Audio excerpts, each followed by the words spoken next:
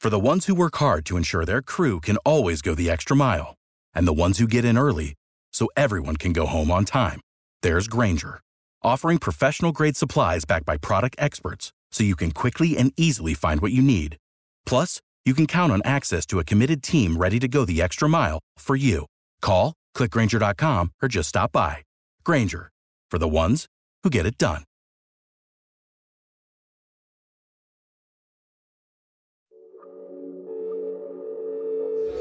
Well, Larry Hughes is going to pop out and get the ball. Jordan's going to rub his man off of Leitner and then cut down the center and gets a nice pass from Larry Hughes.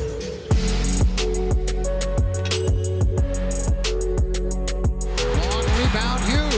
Fake, jumper is good. Give it to me, Larry. Give it to me, Larry Hughes.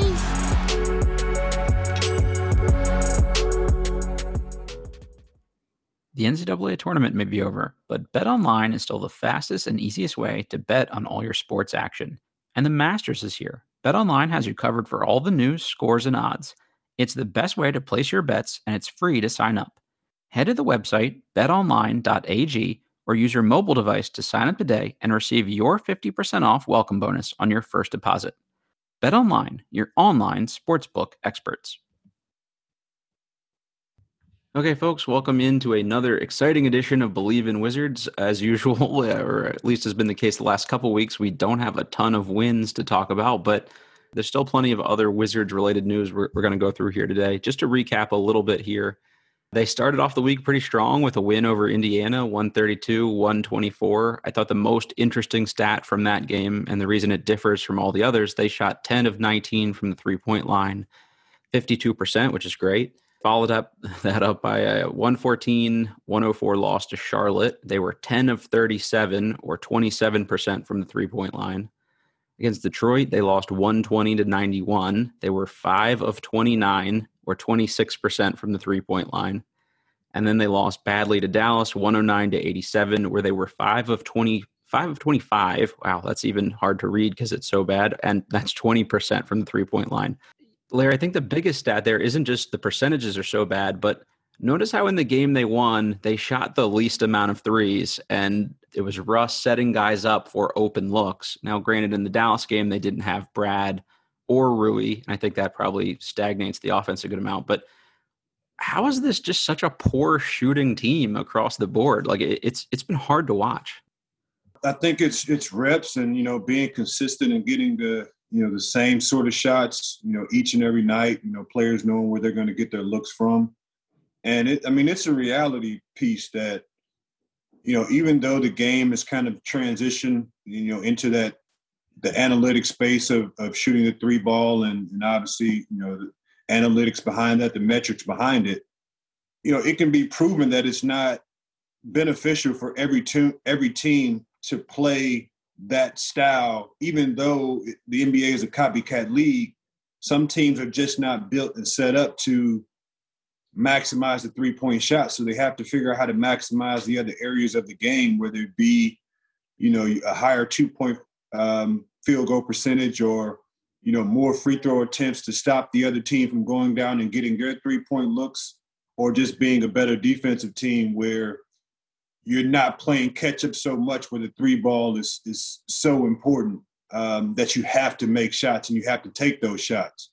But it's just a reality check that even though that the game has gone into the 3-point space, every team is not able to maximize that. And anytime that you're taking threes and not making threes, those are fast break starters. Those are transition plays. And we spoke about early on is just when the Wizards take shots, in their offense, there's just too many bad shots. They're just shots that are kind of out of the rhythm of the offense where it's tough to get back and play defense, because that's what I think makes you take threes is the scoreboard.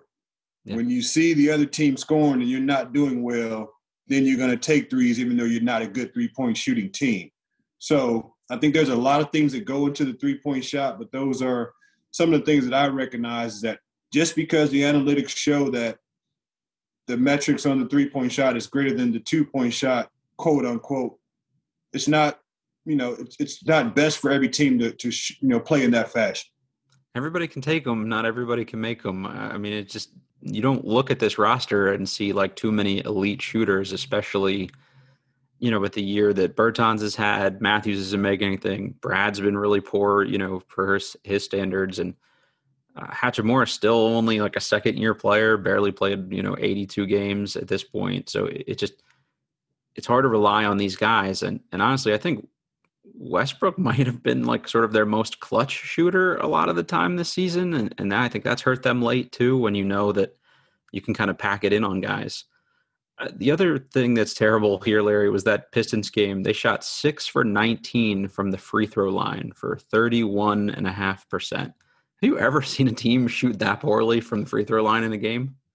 Not in an NBA game. Yeah, not in an NBA game. That is. I mean, that's odd. That's a stat that you can't really put a lot of words behind. You just kind of shake your head for that one.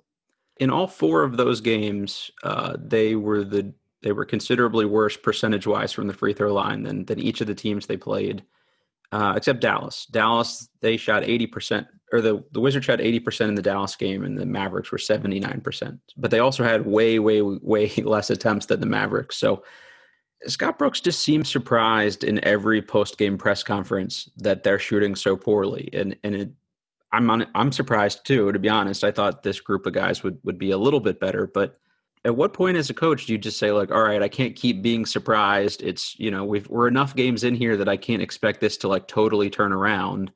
We've got to do something different. Man, I like, having continuity within the offense. I like to see player movement, ball movement. And I think that those are the things that help you get better shots. Those are the things that help you get the better three-point looks. And there's no secret. Teams that don't shoot free throws well, or guys that don't shoot free throws well, they don't shoot the ball well, right? I mean, you don't have a guy that's a really good shooter that is not a good free throw shooter. So you can't be surprised. There has to be correlation between those two just completely off the bat.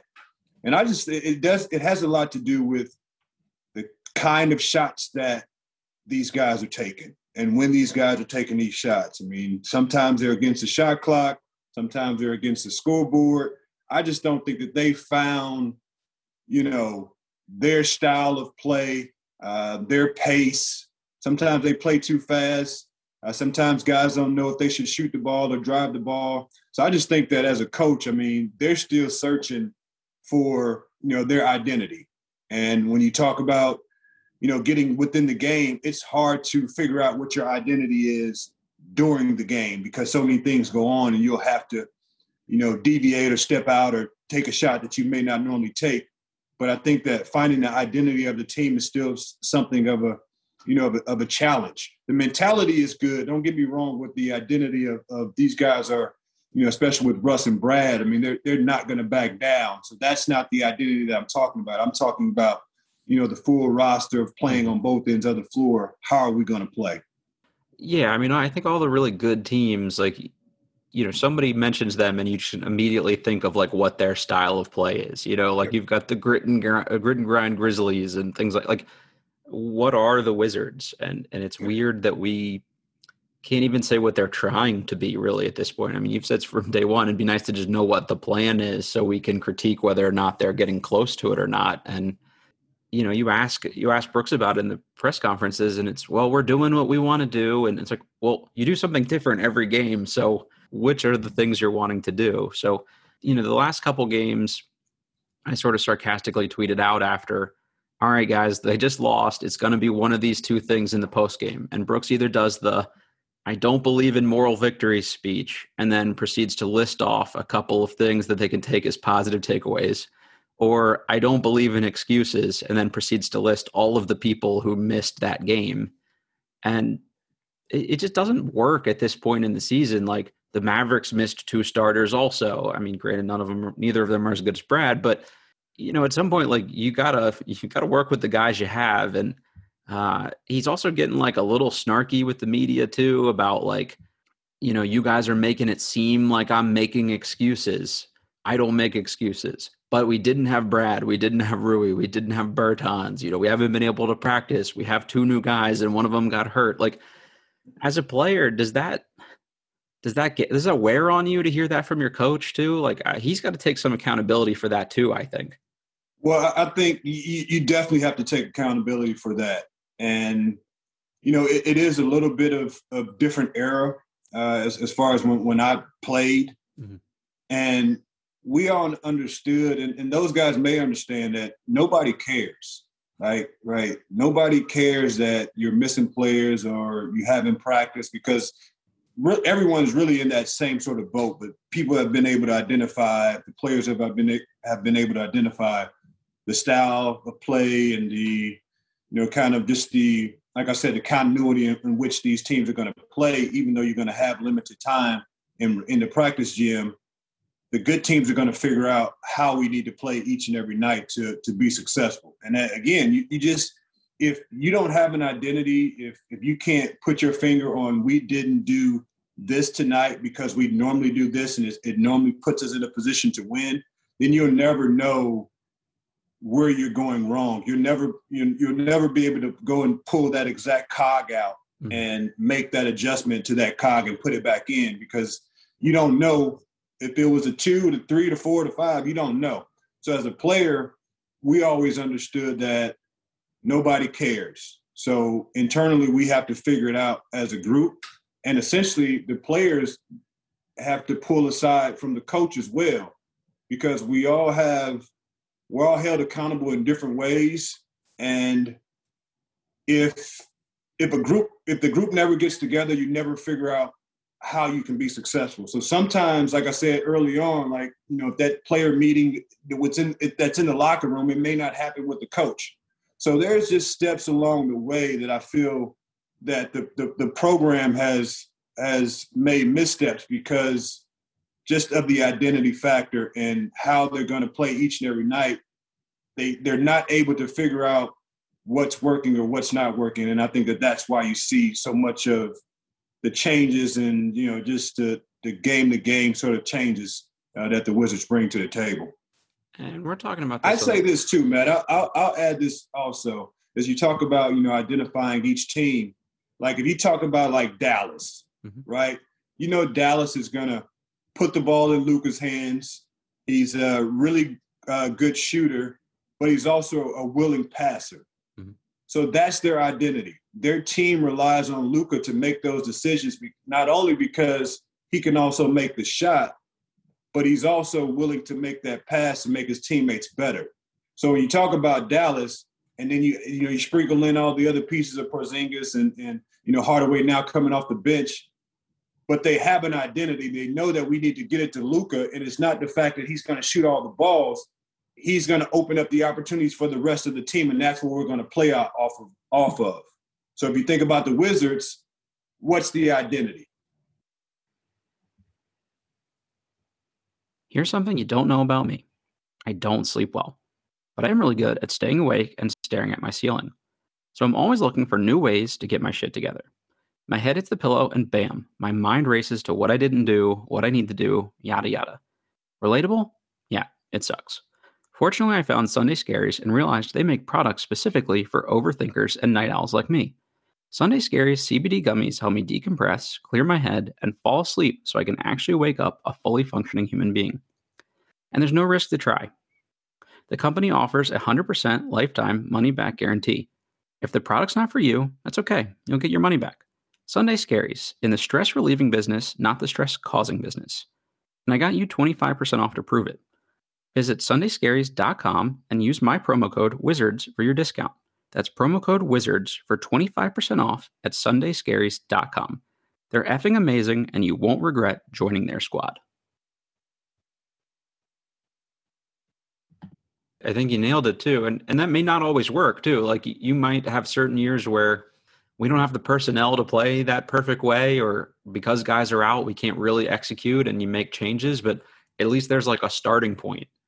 I don't know what I would have pegged this team's ideal style to be coming into the season. You have two extremely high usage guards that are trying to alternate his turn, my turn.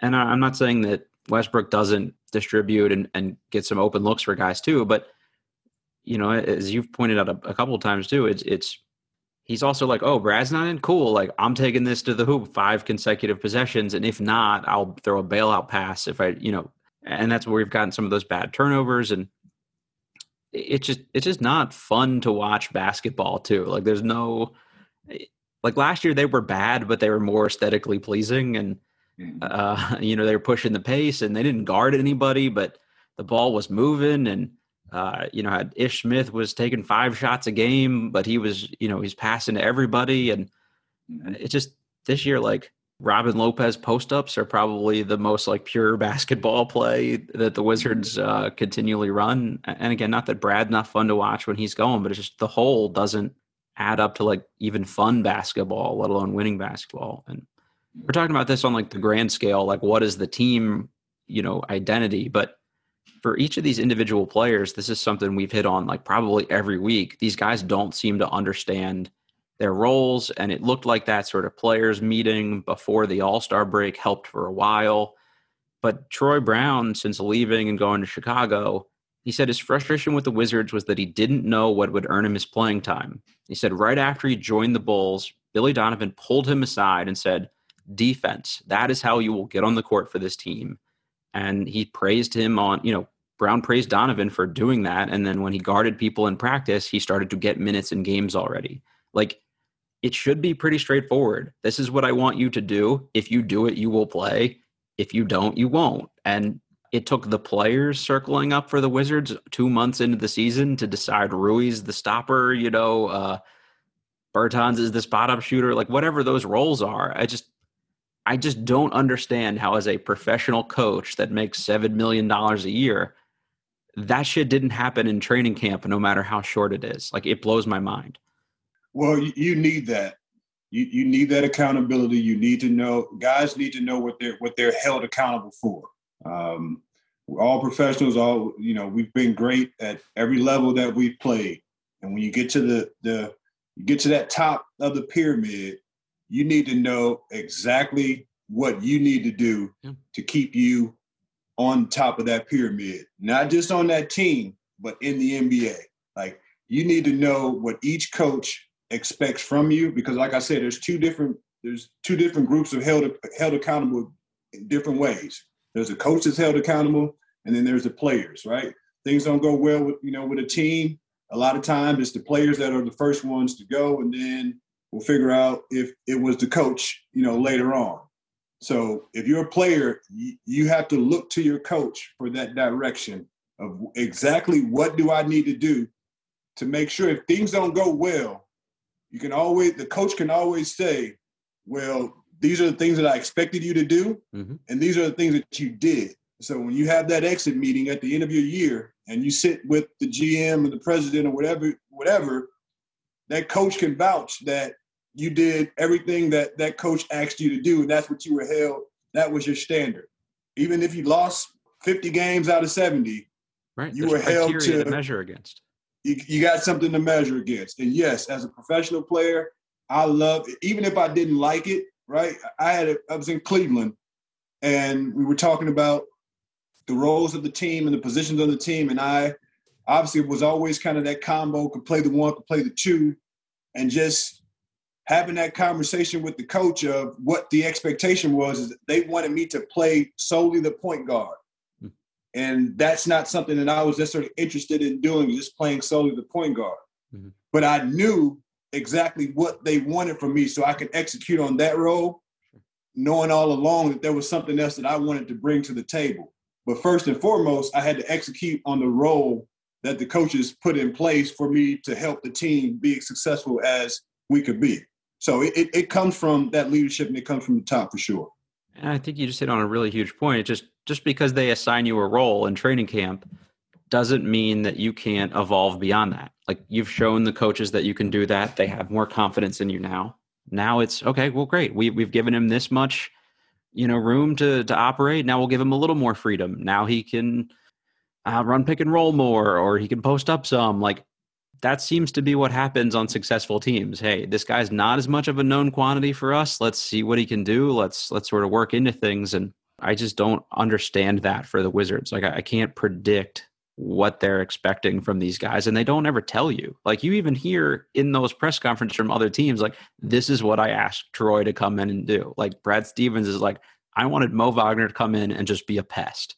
Like, I wanted him to be the agitator. And like, that makes sense. We've seen him do that here for a couple of years, but I never hear like, I put Jerome Robinson in the game. He wasn't playing for 2 months and all of a sudden he's the starter because I wanted him to do X, Y, or Z. The one time Brooks said that about Robinson specifically, he said he brought him in for an offensive spark, and Robinson played 20 minutes and scored 0 points. So those things just don't even add up when they happen. And I don't know. Robin Lopez recently said that to him it was about trust. When guys trust each other, they play freely. They don't hesitate.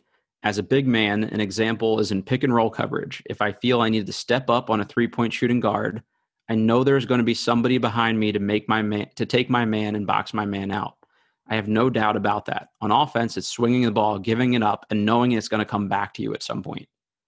And he's a veteran guy who's played on good teams, and those seem like very reasonable things to be pointing out. And he shouldn't have to be the one saying those things every week. Like, I would love to hear our coaching staff say, like, you know, this is what we didn't do. But I don't know, if you've got a veteran guy calling out the trust level on the team, I would say that's a very bad sign at this point in the year.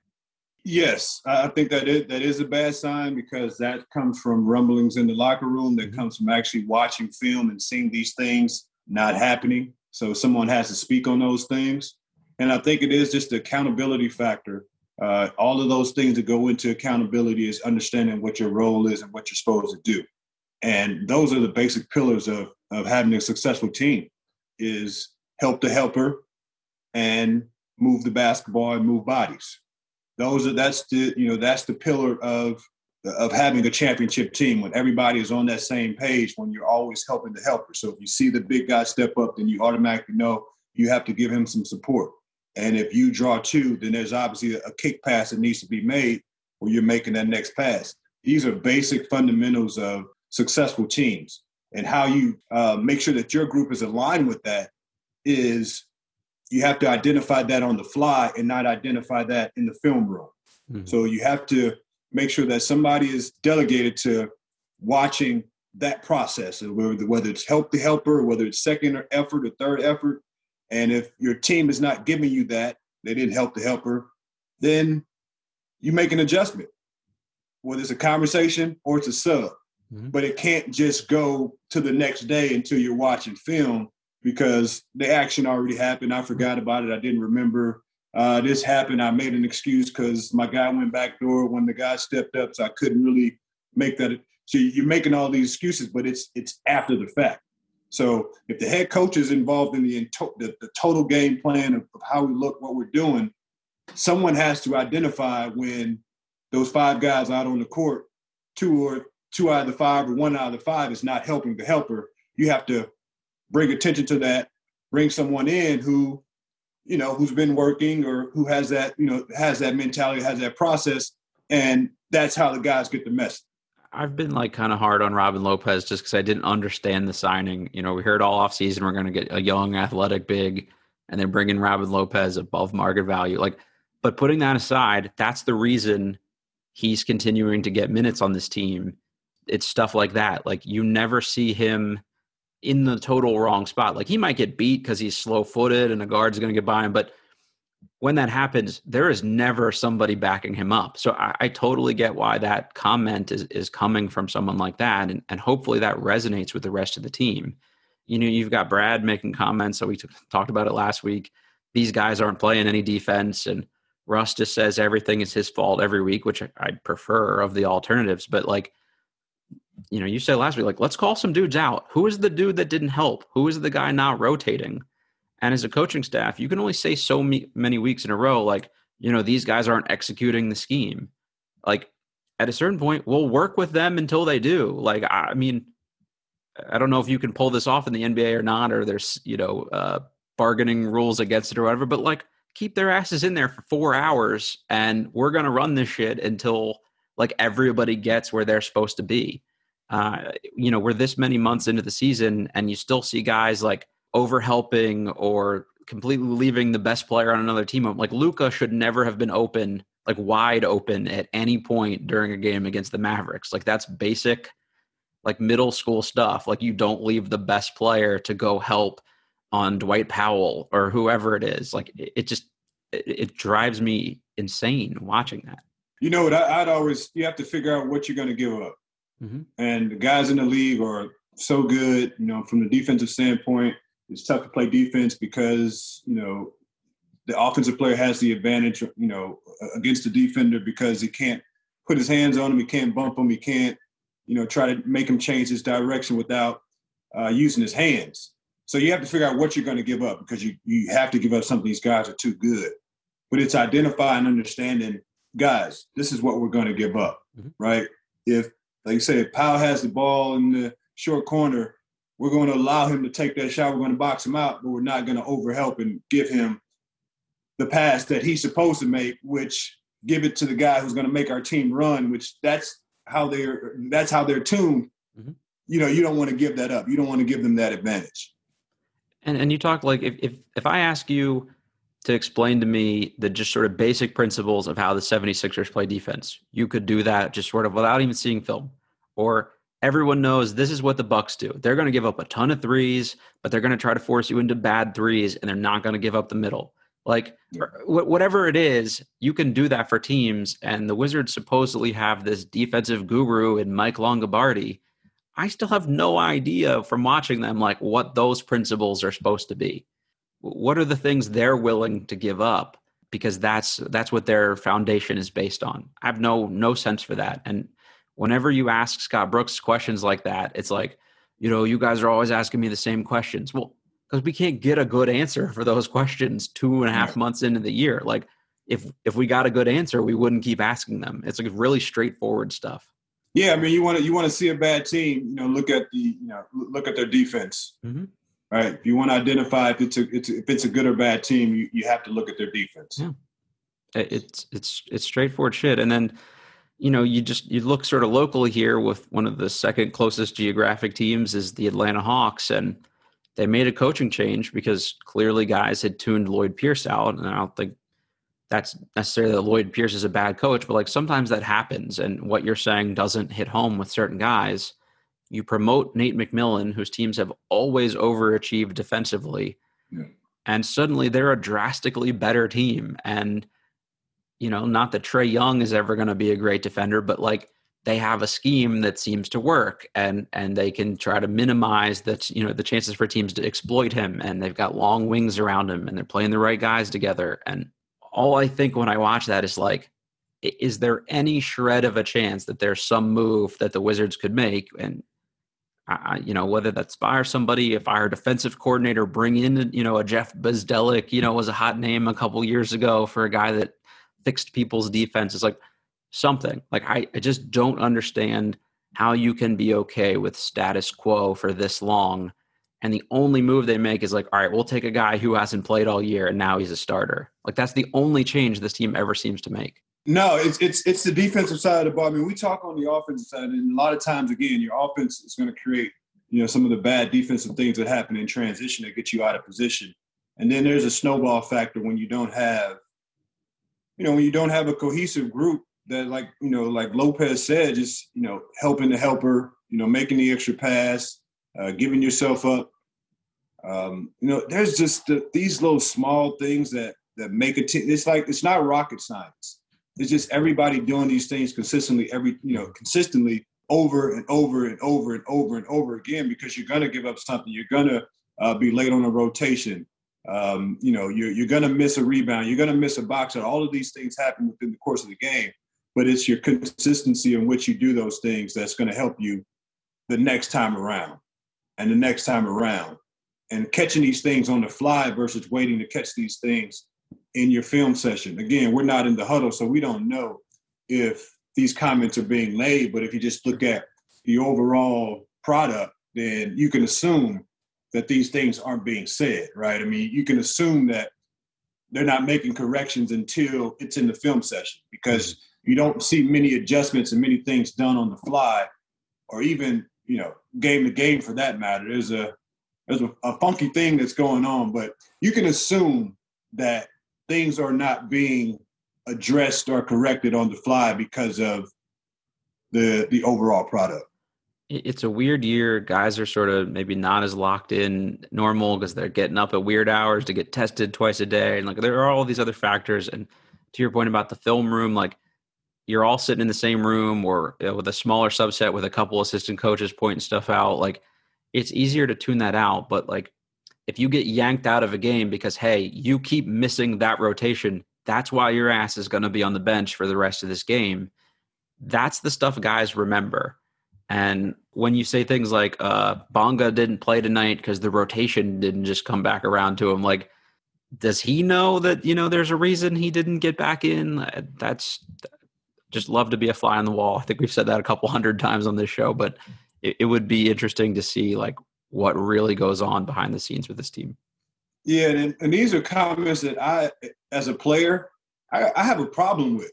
Yeah. Like, I have a problem with a coach telling me, like, the reason why I didn't get in, to help my team win a game is because my rotation didn't come back around. Like, we playing with some different 48 minutes than we normally play with. Like, everything is factored in, but that's the fastest way to lose your guy is to make an excuse on why, like the time ran out, like the clock ran out.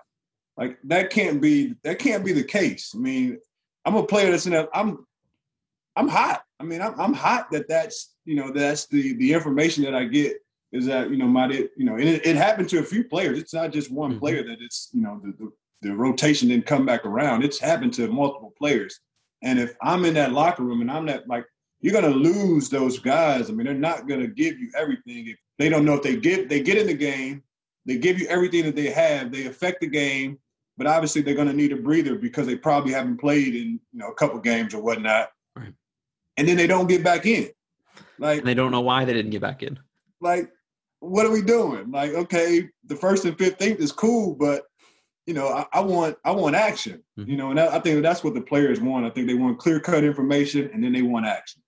Yeah, and if you just sort of get like yo-yoed in and out with no rhyme or reason, as a player, you're just gonna be like, all right, F this guy. Like, I'm just gonna wait till my next spot. I'm gonna bide my time. I'm gonna try to get mine when I get out there, look good for some other team, and maybe I'll get traded, or maybe I'll earn another contract somewhere else. And I think that's what we're starting to see. And again, like I try not to be the guy that's like, we need to fire somebody to make a move here, but at a certain point, like, this doesn't seem to be working, and I coach from feel thing, because I was a player. It sounds cute once or twice in the post game, but players don't understand when a coach coaches from feel. Like, we don't know what the insight into that is. Now, you might, hey, I'm riding a hot hand longer than normal, I'm breaking the script, but this is what you always say. There is an initial script to break from. Like, what's the plan? What's the rotation? And it's driving me nuts, Larry. If they told me like, hey, surprise, we've actually been trying to tank this whole time, we just were trying to be low key about it, I would actually be like celebrating, because some of this shit, it's like, all right, are you trying to win here? Like, I honestly can't tell. You're saying you are, but then you do shit that doesn't make sense. Like, again, I don't want to shit on anybody too badly here, but like Jerome Robinson has not looked like an NBA player this year. I'm not saying he's not. It's just from what we've seen on the court and the way they've talked about him, like, it just hasn't worked for whatever reason. So, you have a couple games in a row where Bonga gets some minutes with Rui out and looks okay, but then we make this total change to now Robinson is the starter and Bonga is the guy that never plays again. And it's like, well, I was trying to activate him, or like he said that about Denny the other week. I had to bench Garrison and start Denny to activate him. What does that mean? Like, that's just like cute bullshit for like, I don't know, I'm just trying stuff. That's really what it is, but you can be more direct with your communication. Mm-hmm. You are trying stuff you can say to activate, but there's something that in the production that wasn't there that you needed to make the adjustment or make some sort of comment. So it would make more sense to everyone, right? I mean, we don't necessarily have to be in the inside, but it would make more sense to the outside, and it also make more sense to the player to understand what that exactly means, because we want to be based on production, even especially when you're on a bad team. So base my interaction, on production, on what I'm actually doing. Do not base how you play me or see me based on your feel as a coach, because we're not successful as a team. So therefore something is off with the group. So I want to be, as an individual player, speaking from a player standpoint, coach me on my production, on what I'm doing or not doing, versus how you feel like me being in or not being in is going to affect the entire game. Because if I look at the entire season, that hasn't worked, if that's been the case. Mm-hmm. So I would always, as a player, I would want to be judged on my, my performance, my production. And if I'm not producing, then you have every right to go down the line. And then I can wait to my turn after all these other guys did not produce or did, and then I never get a chance to see the court. But really, as a player, I want to be based. I want you to, judge me, coach me on how I produce, not on that vibe the night. Yeah, because that happens in a last-second shot. Sure. Where you feel like a guy's not going to switch, or you feel like a guy's not going to cover this spot of the floor. That's where your feel comes in at. Not necessarily when you're on a bad team and you guys are trying to figure out how to be productive. I don't think feel is going to be respected, if I'm speaking as a player. Yeah, situationally, once in a while, like I left the bench in longer tonight than normal because I thought they would keep giving us some energy. Like you can totally relate to that. But this is bad business in any business. Like if you are a company where you sell things and you that's based on sales, dollars brought in, new customers, you're not going to say like, well, I know this guy has sold more than everybody else, but yeah, we're gonna let him go and keep the other guy because he's got a better vibe. Like, or I got a good feeling about him longer term. Like it just doesn't. That's bad business across the board. And for every single company, all of us that have 9 to 5 jobs listening to this, like there is some way for your boss to measure you objectively. And whether that's, in this case, hey, Mo, I needed you to take more steals or take more charges. Garrison, I wanted you to get some steals. Or it doesn't have to be who scored the most points or hit the most threes. Like, there's just some stuff here. I don't know. It's embarrassing though, like that we're still talking about this shit this far into the season. Like it just there's no excuse for that in my personal opinion. Tough slate of games coming up here, Larry. They're about to go on I think their longest road trip of the season, which is like 6 or 7 games. They play the Raptors Monday night, the Magic Wednesday night, the Warriors Friday night, and the Suns on Saturday night.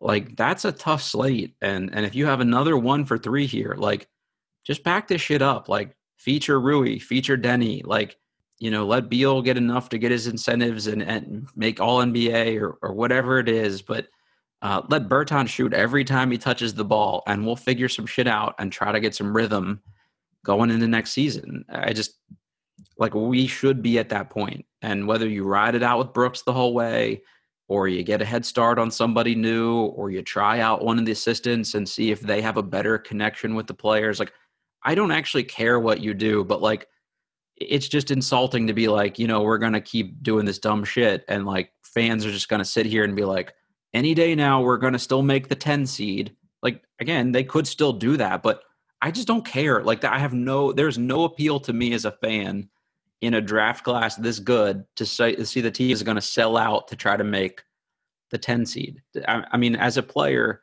how do you rationalize that? Like, hey, I'm going to be here for a couple of years. It is better for us to get a top draft pick versus try to win 2 play-in games. Like, is it easier to sell a tank to a team when there are big things on on the horizon in terms of draft prospects and stuff like that? Well, I think this year, just understanding how your season went and everything that's going on. Mm-hmm. If you're in a season like this and you are, everybody's hovering around that 500, right? I mean, nobody's really just running away, in the standings. So everybody's kind of hovering around.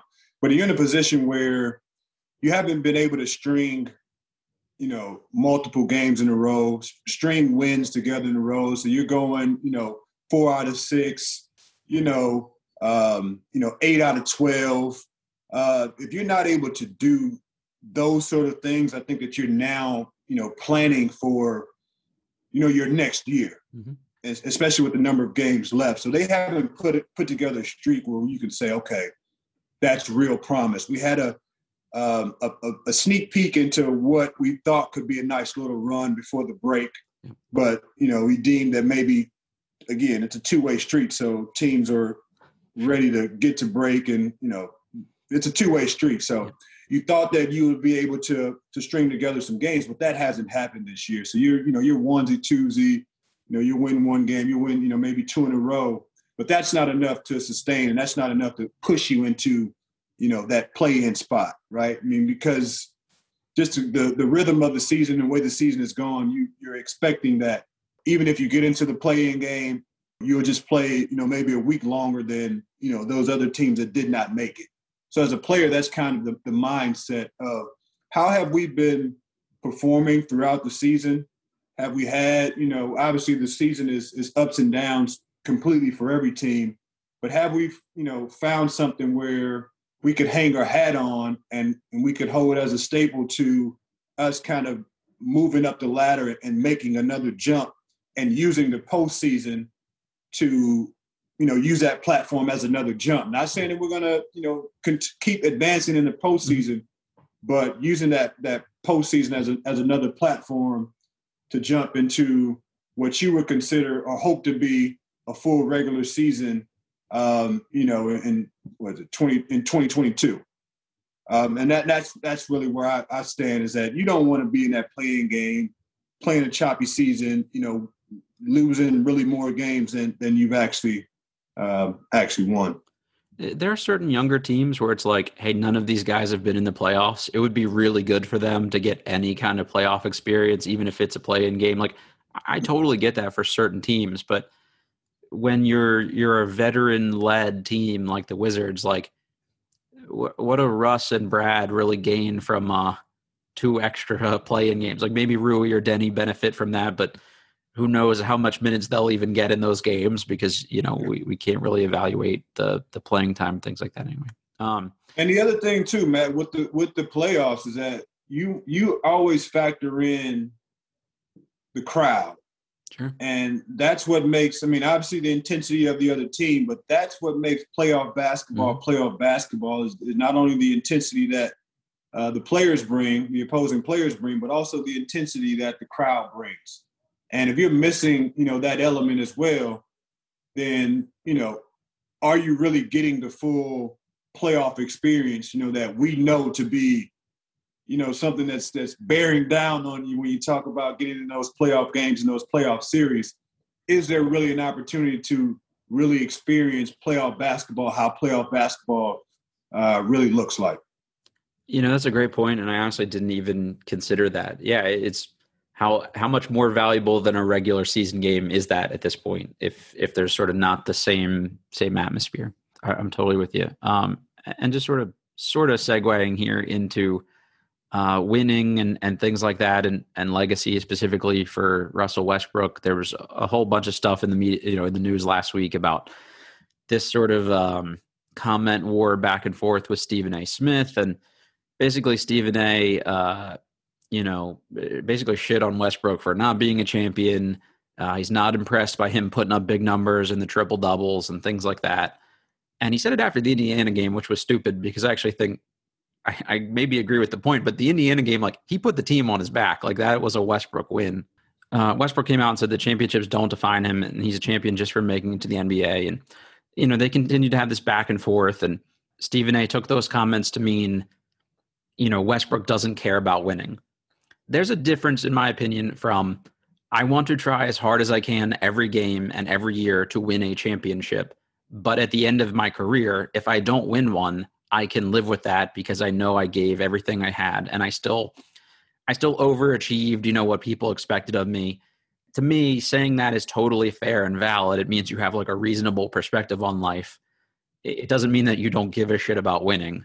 That's sort of how I took it, and I thought Stephen A. Smith sort of made a more salacious take out of it than really merited. But as a player, how do you feel about, Westbrook's comments, I guess? Well, I liked it, what you took out of it, and because it was about perspective. And as a guy that knows what it takes to make it to the NBA, you have to feel like a champion if you make it. Yeah. There's a lot of guys in our neighborhoods that are, probably better than me. And I'm sure there's guys that Russ ran up against that were better than him that, didn't get the opportunities or didn't, put themselves in the right position to level up and make those jumps and make it to the NBA. So it is about perspective. And I will say that Russ, I think he makes a good point. He makes a good point because you can look at him and you can tell that he's not taking anything off. He's trying to get to the max. He's trying to make it to the top of the mountain. Does he have all the right answers of getting there? Has he been in situations where he could have been better? Of course, we all have. But at the end of the day, that that's a guy that's striving for greatness. Like he's trying to be great. Like he's trying to do things that other people can follow. When they see, know of Russ playing in the NBA, they can go to the record books and look at the sort of things that he's done. And I think he's just, trying to inspire and impact young people to chase those goals. So he's setting all these goals, maybe not just for himself, but for people to follow, for him to inspire people so they could, reach those heights as well. So he is a champion just from making his way and sorting through all the things that he has to sort through. So I don't think he was wrong in his comments. And I think Stephen A., obviously as a hot take or first take or whatever you want to call it, he's going to have more time to expand on those comments. He's going to have more time to talk about the question that Russ was asked than Russ had, right? Russ answered the question as far as to, legacy or whatever the question was, but it was a short question, with an answer that was going to be pretty short.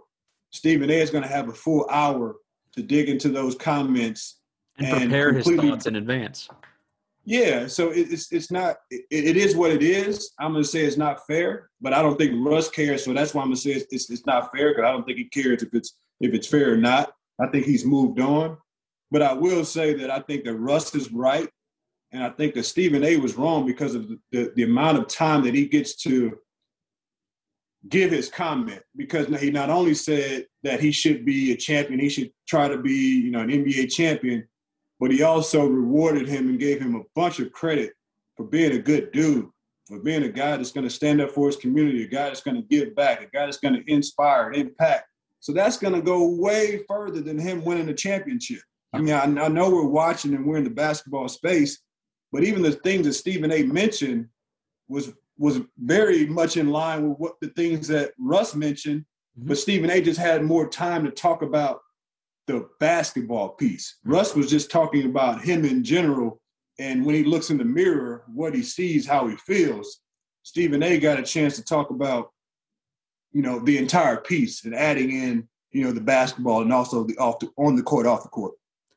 And not to downplay like the maniacal amount of hard work that goes into being like a perennial all-star and things like that, but or even just being a player in the league in general. You have to get lucky to win a championship. Like there are so many factors beyond the control of one individual player. You could make an argument that, if there was no LeBron, maybe Westbrook has a ring, or, if he'd have gotten to Houston earlier and the Warriors didn't exist. Like, there's so many things about how your teammates fit in around you, what the staff does. Do you have the right coach to maximize your skill set? Like it isn't just this one guy. Now, there are like a few guys that are so good they can drag, any team to a finals or whatever. But just because Westbrook may not be that guy doesn't mean you can label him like a loser. I mean, if he was on like a bottom feeding team putting up big numbers every year, that'd be one thing. But it's not like the guy hasn't been in the playoffs like almost every season, if not every season before this one. I would have to double check that. But so it's just a stupid argument. Like, I think there are guys you could make that case about, to be fair. Like there are certain dudes where like, all right, yeah, the guy averaged 25 a game, but he never made it out first round of playoffs or whatever it is. But I don't even like Westbrook like as a style of play thing. And I think this is a dumb argument. I don't know. Just good for him for standing up for himself, and double shout out to Nina Westbrook, Russ's wife, for having his back and shooting that shit down too. I appreciate that. Yeah, I mean that's the beauty of of social media. That's the gift and the curse of social media, right? You can see something, and if you have a opinion on it, you can post it, and if it's fact or fiction, right? I mean you can put your thoughts and how you feel about whatever about whatever somebody says. You can put it out there, post it, and you can always have your comeback for that. And again, too, when you talk about like this day and age of this game and you're having so many possessions, that's why all these guys are piecing up together, because one guy is not going to be a determining factor on if a team's going to win a championship. Mm-hmm. Back when it was 50, 60 possessions in a game, one guy or one and a half guys could, they could maneuver more. Mm-hmm. But now, I mean, you got 80 possessions, 90 possessions in a game. It's like one guy is not going to do it. Like you hear that argument about T-Mac sometimes, like Tracy McGrady didn't win a championship, didn't get to the second round of the playoffs. Like he's not a winner.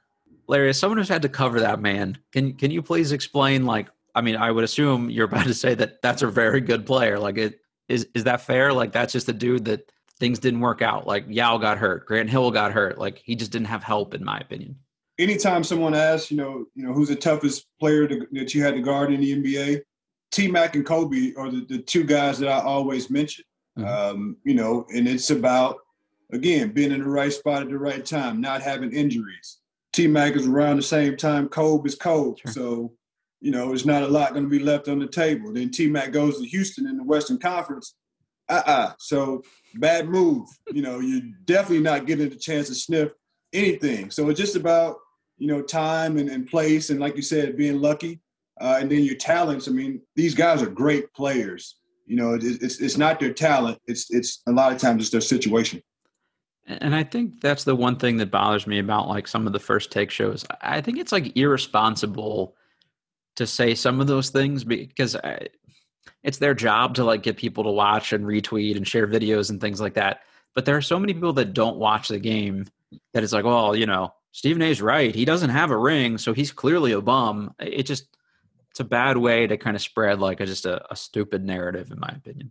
Yeah, because we like to say if you strip away the money, you strip away the rings, you strip away the fame, and that guy will bite your head off on a basketball court.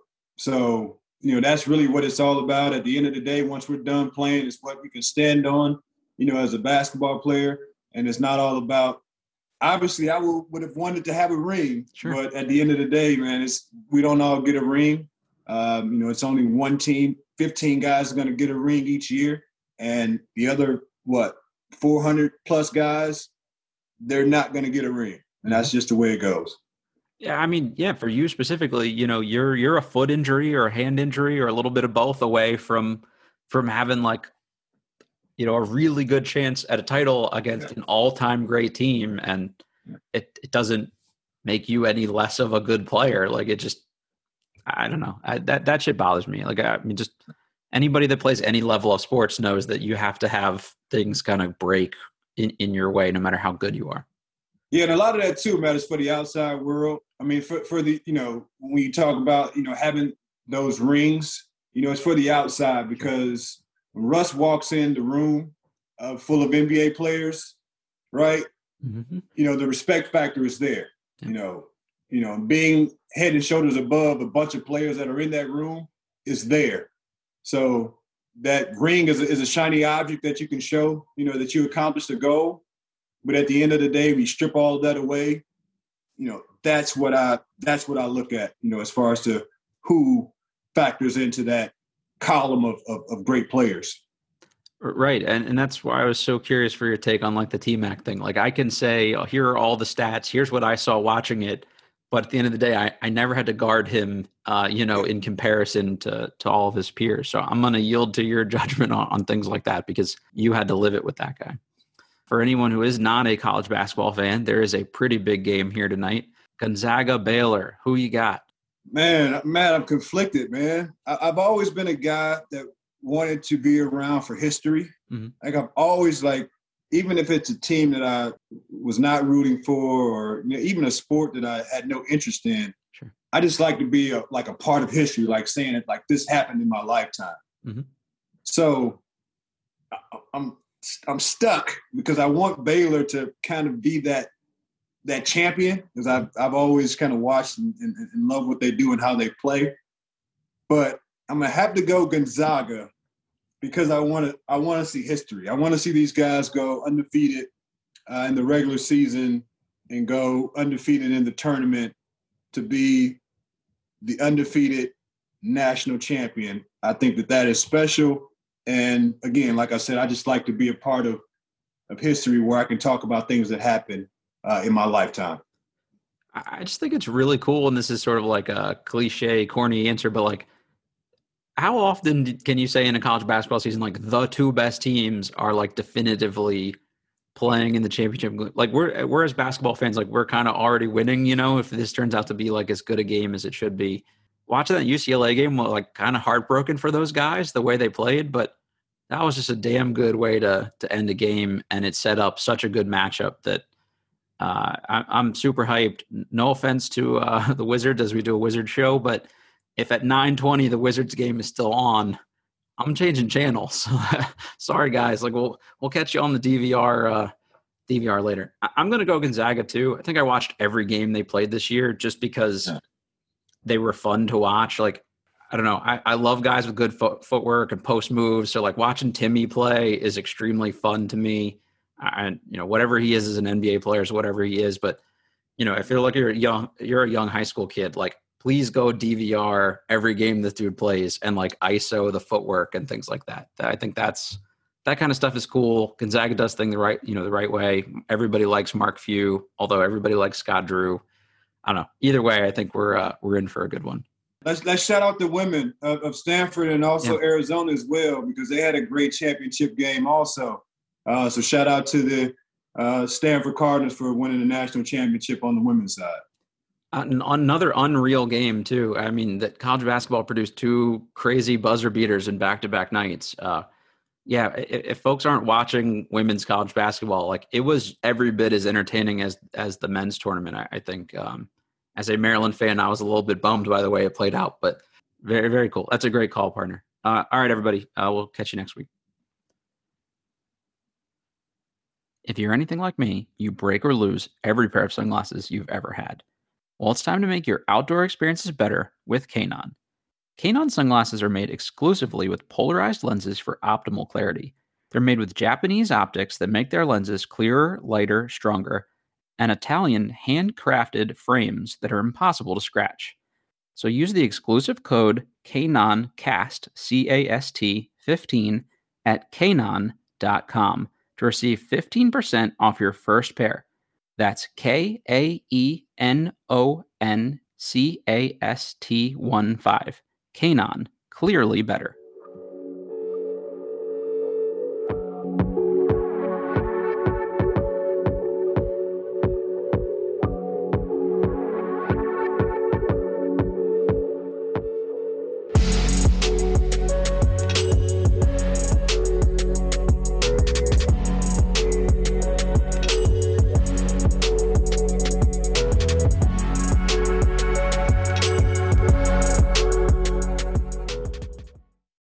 Without the ones like you, who work tirelessly to keep things running, everything would suddenly stop. Hospitals, factories, schools, and power plants, they all depend on you. No matter the weather, emergency, or time of day, you're the ones who get it done. At Grainger, we're here for you with professional-grade industrial supplies. Count on real-time product availability and fast delivery. Call, click Grainger.com, or just stop by. Grainger, for the ones who get it done. You know when you're listening to a true crime story that has an unbelievable plot twist that makes you stop in your tracks? That's what our podcast, People Are the Worst, brings you with each episode. I'm Rachel. And I'm Rebecca. We're identical twins who love true crime cases that make you say, didn't see that coming, and we hate the people responsible for them. Listen to People Are the Worst now on Apple, Spotify, or wherever you get your podcasts.